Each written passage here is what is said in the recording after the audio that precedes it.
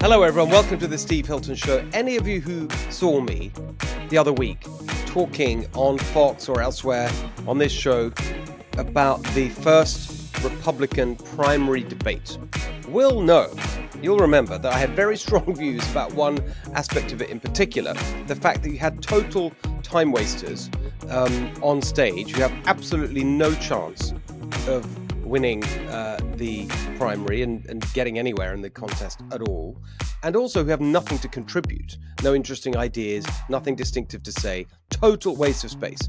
I'm talking about you, Asa Hutchinson,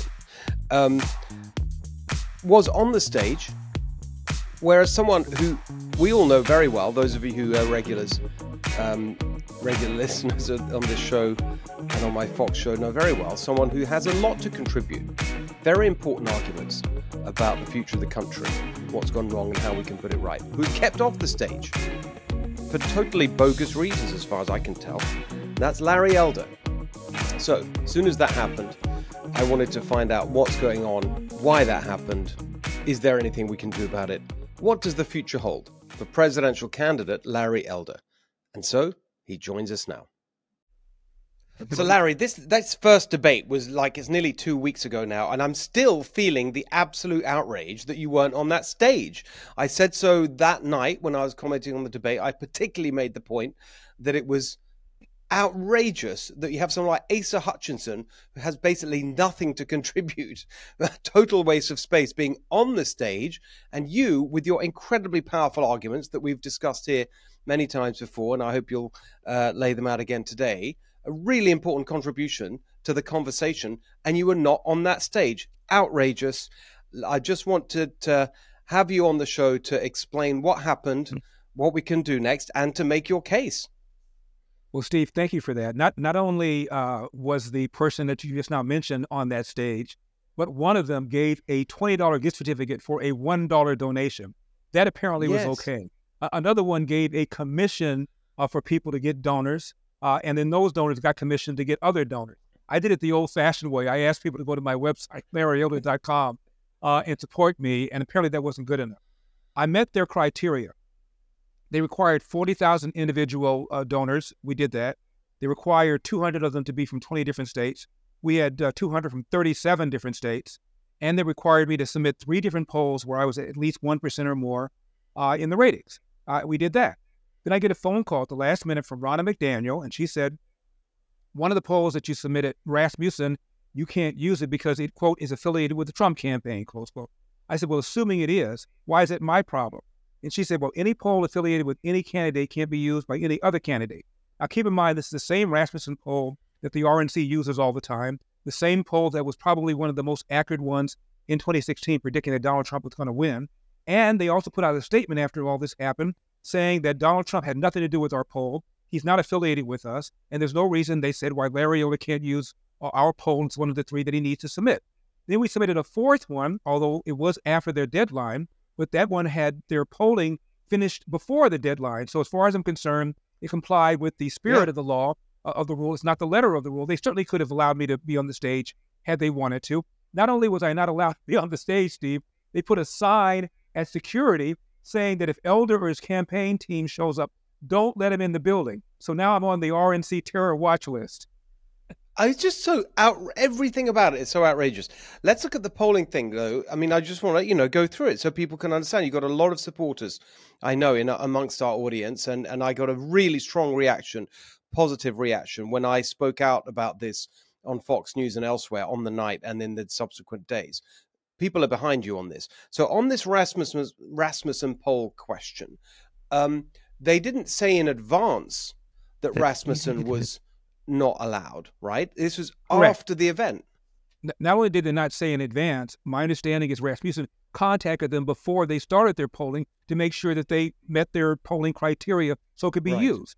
And nobody said to them, oh, by the way, thank you for calling. We're not going to allow you to use your poll because you're affiliated with Trump. They didn't say a word to them. So they were gobsmacked by this as much as I was. And now for the next debate, which is on the 27th of this month in California at the Ronald Reagan Library, I've got to get 3% in 3 different polls. and 50,000 individual donors. As for the latter, I don't think we're going to have a problem with that, given how many people have already signed up. But as for the first, we're starting a massive ad buy on conservative outlets in order to get my popularity up to 3%. And that's the goal right now. I mean, your popularity is that, you got, I mean, this is what you got more, you on that stage got more actual votes from real people. I'm thinking back to the California recall that you ran in than most of the other people on the stage, like real votes in the real world, never mind polls. 3.5 million votes. California has 58 counties. On the replacement side, it was a two-tiered thing. The first part is, do you want Gavin Newsom recalled? If the answer is yes, whoever got the most votes on the replacement side, and there were 46 candidates, counting myself, would have become governor. I got 3.5 million votes. 49% of all replacement votes were for me. The next highest person got 9%, and that wasn't even a Republican. That was a Democrat. We carried 57 of 58 counties in California. The only one I lost was San Francisco, and I lost that by 149 votes. 150,000 individual donors, 75,000 came from outside of California, and in 8 weeks we raised $27 million, more than the other 45 replacement candidates combined. Yeah, exactly. This is why I just, it's inexplicable. And I do want to spend a bit of time on the process, and then I want to hear what what you can do. I mean, on the, it was Monday, wasn't it? When the debate was Tuesday, am I remembering it correctly? And they told you Wednesday. Debate was Wednesday. And we had to turn in everything 48 hours ahead of time, which we did. And then I get a phone call from Ronna McDaniel and from Dave Bossy, the debate czar, telling me that the Rasmussen poll can't be used.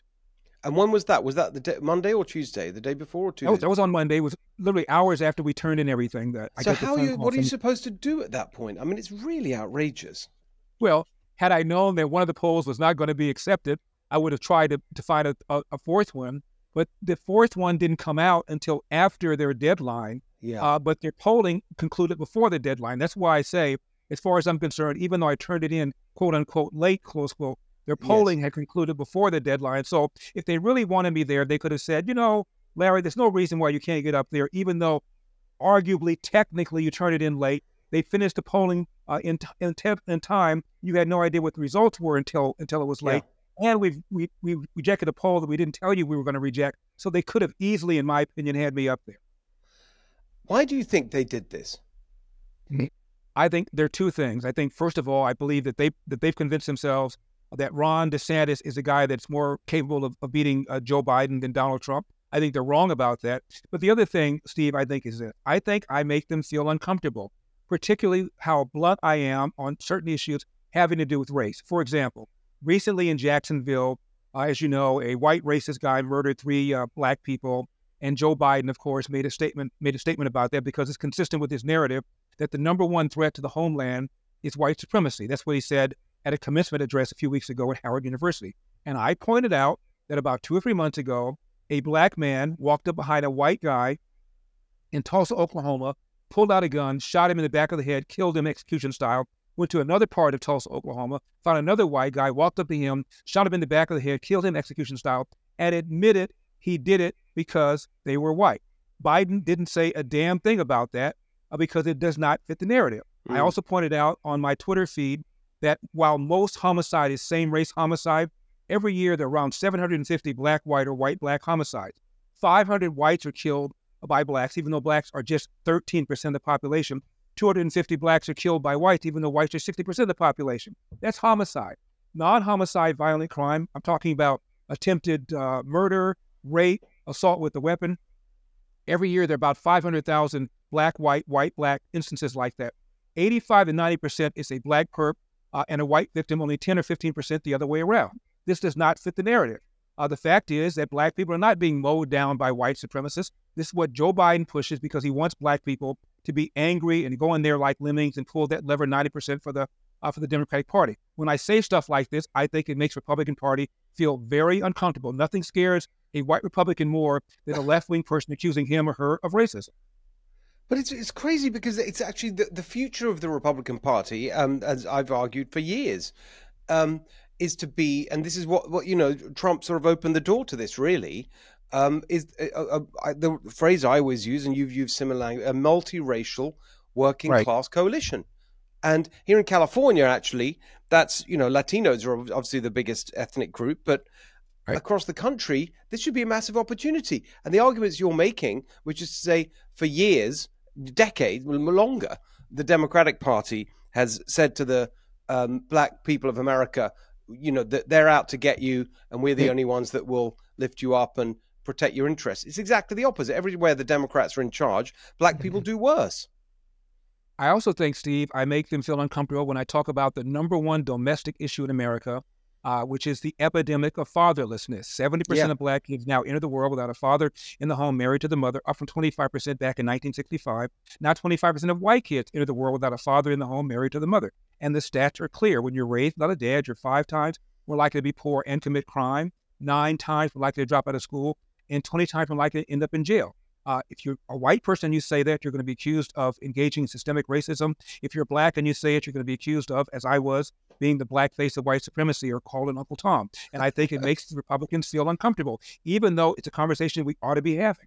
Yeah, but they should. It's an opportunity. It's a political opportunity. It's so infuriating. Right. I mean, and by the way, it's not even.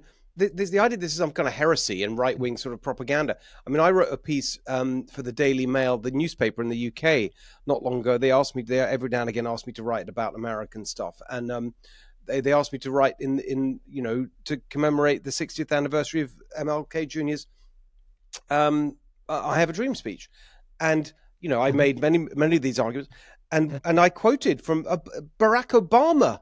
Made this point when it was still okay on the left to sort of tell the truth about some of this stuff.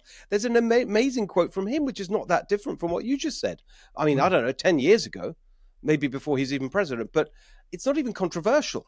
It shouldn't be, and to normal people. This whole use of race to divide America, which what the Democrats and the media, academia have been doing for a long time. In 1966, Martin Luther King gave a talk to British television. And this is 2 years after the Civil Rights Act of 64 was passed. And he said, progress has been so fast, I'm amazed why in about 40 years' time, we could have a black president. Do the math, almost exactly 2008, Barack Obama got elected. He didn't say in 40 years' time there'll be a black female president of Harvard, and there is. He didn't say in 40 years' time the 3 biggest cities in America, LA, Chicago, New York, will have black mayors, and they do. He didn't say in 40 years' time, arguably the biggest TV personality, a black female, Oprah Winfrey, will become a multi-billionaire. He didn't say arguably one of the biggest male personalities on television, Bill Cosby, would be known as America's dad. He didn't say that there's going to be a governor of one of the states of the Confederacy, Virginia, and there was, who's black. He said president, meaning at that point, to the fullest extent that is practical, America is now a country that's evaluating people based on content of character, not color of skin. And now we're acting like, Steve, it never even happened. Yeah. America's the only majority white country in the world that's elected a black president, and now it's like it never even happened. We're having conversation about things like reparations. Are you kidding me? Well, this is the point. I mean, you're just demonstrating, just in the 10 minutes or so we've been talking, why you should have been on that stage. I mean, no one else made those arguments. I mean, to be fair, just in the Vivek Ramaswamy did touch on the family point, but not in as clear a way as you just have, and not in the wider context. No one else made any of these arguments. They're incredibly important because actually the race argument, as you say, is central to the narrative and propaganda of the left these days. Well, in the case of Vivek, it's interesting that he mentioned, quote, the epidemic of fatherlessness. I've been on the same podium with him many times in Iowa, New Hampshire. I've heard his stump speech over and over again. He's never once mentioned it. And when it was, in his opinion, likely that I was not going to make the debate, he pulled me to the side at one of our events and said, Larry, if you don't make the debate, will you support me? And I said, Vivek, I can't promise that, but I can promise you this. I'll consider it if I don't make the debate. You say the number one domestic problem in America is the epidemic of fatherlessness, and my good friend Larry Elder has been pushing this issue for years. It's about time we all talk about that. He mentioned part of it, but he left out the Larry Elder part. He did. But Steve, the main thing is that we talk about this rather than Elder get credit. Yes. I don't want to act like I'm churlish about this. The other thing nobody talked about is the spending. We need an amendment to the Constitution to fix spending to a certain percentage of the GDP. Otherwise, government gets bigger and bigger and bigger, whether a Republican president or a Democrat president, largely because of the so-called entitlements that are quote, unsustainable. That's the word that both Barack Obama and Bill Clinton used to describe them, but nothing gets done because if you run promising to reform them, you will lose an election because the other side will accuse you of not caring about the poor, the sick, the elderly. The only way to really rein in spending is with a law that forces politicians to make the kind of cuts and reforms that are necessary. No one talked about that either. Exactly. And I remember the first time I heard that, actually, it was from you because no one else is saying that. And I remember it was at that event that I went to in Los Angeles. It was, I don't know, a few months ago.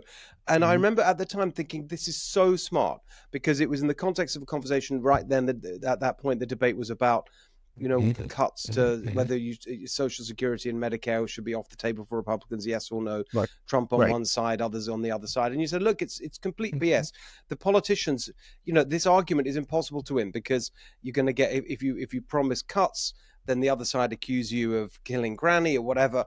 The only way to actually solve the problem is with the proposal you just laid out. And I remember thinking that is so wise and smart and honest and not pandering. And another reason why you should be part of this presidential conversation. What happens? I mean, there was talk of legal action. Is that still a thing with this? Well, I have my lawyer is the former chair of the Federal Elections Commission, and he argues that by failing to apply your debate criteria fairly to elder, essentially you gave an in-kind political contribution to the 8 people who made it, and that could subject them to an FEC fine of up to $100 million. So I gave them on the debate day until 2:00 to change their mind, put me up there on the debate stage. Otherwise, we're going to file their complaint. Well, the deadline came and went. We have since filed the complaint. The problem is it's going to take years to sort all that out. In the meantime, rather than wallow in my sorrow, my goal is to get to that 3% and 50,000 individual donors to make sure that I'm on that debate stage on September 27th at the Ronald Reagan Library. And Steve, if I do, it'll be the biggest comeback since George Foreman. I'm also asking people to take a look at my book called As Goes California, My Mission to Rescue the Golden State and Save the Nation. So it's about the one-party state, California. The Democrats have run it for decades and run it into the ground to the point now where our schools are near the bottom, people are leaving, crime, homelessness, and the average price of a home is 175% above the national average because of the marriage between the Democrats and the environmental extremists. So coming to a theater near you, if you don't recognize what's going on in California, the book doesn't come out until November. You can get it online at Amazon or Barnes & Noble.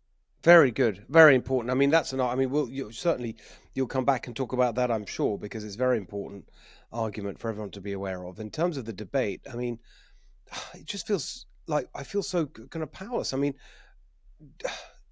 can't something like this be resolved? I mean, I understand why it would normally take years to go through the legal process, but there's an urgency here. I mean, can they be forced to retrospectively, admit that they were wrong and put you in the second one anyway, or something like that? I mean, I feel so enraged by this.